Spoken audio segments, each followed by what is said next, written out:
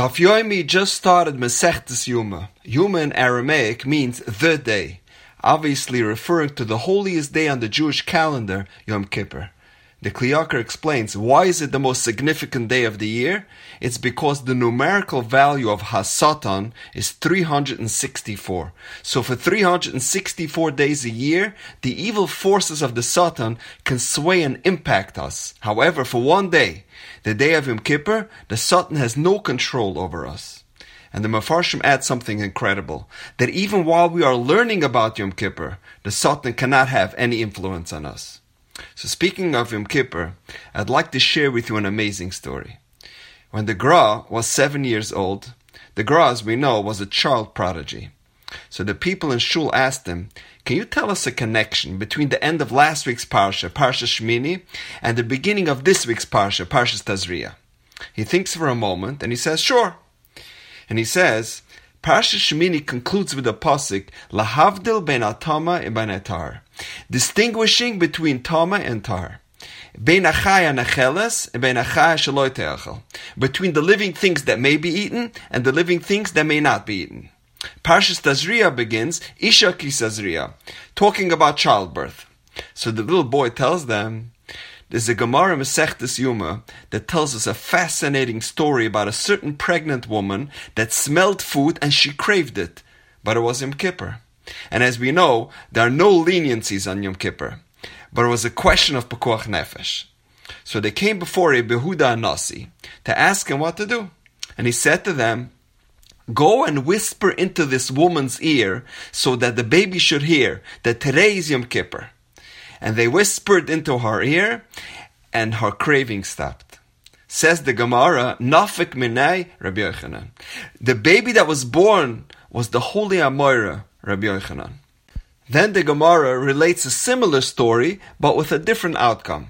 The Gemara says, there was another pregnant woman that smelled food on Yom Kippur, and she was craving it.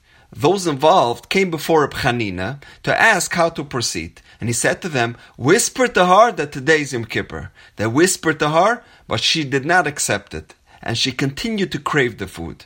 The Gemara concludes, Nafik minei shapsoi, a wicked person shapsoi, a hoarder of fruits came out of her. He hoarded fruits during the years of famine in order to inflate its price and profit at the expense of the poor people.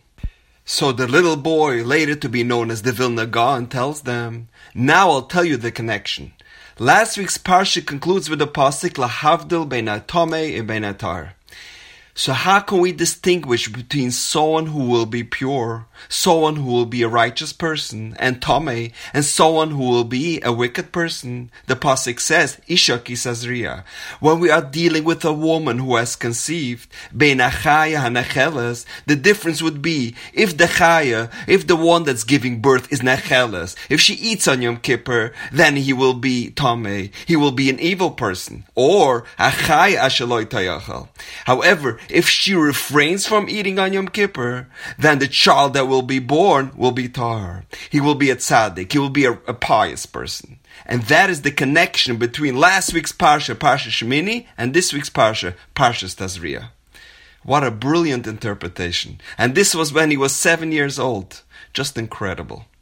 And this actually reminds me of a story that took place in January of 2017. It was during the NFC Championship game.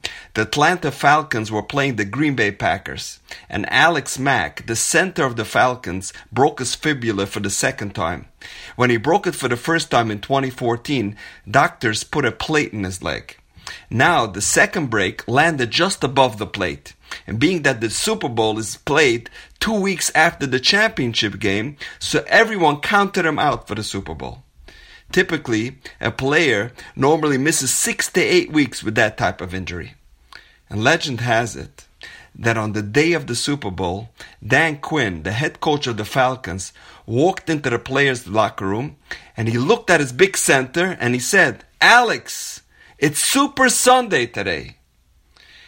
And he said, Coach, give me a painkiller. And he started the game and played the entire Super Bowl on a broken leg. Lahavdil. When we say to someone, it's Yom Kippur today, even a fetus in the womb of their mother, sits up and takes notice. And now we know. Have a wonderful day.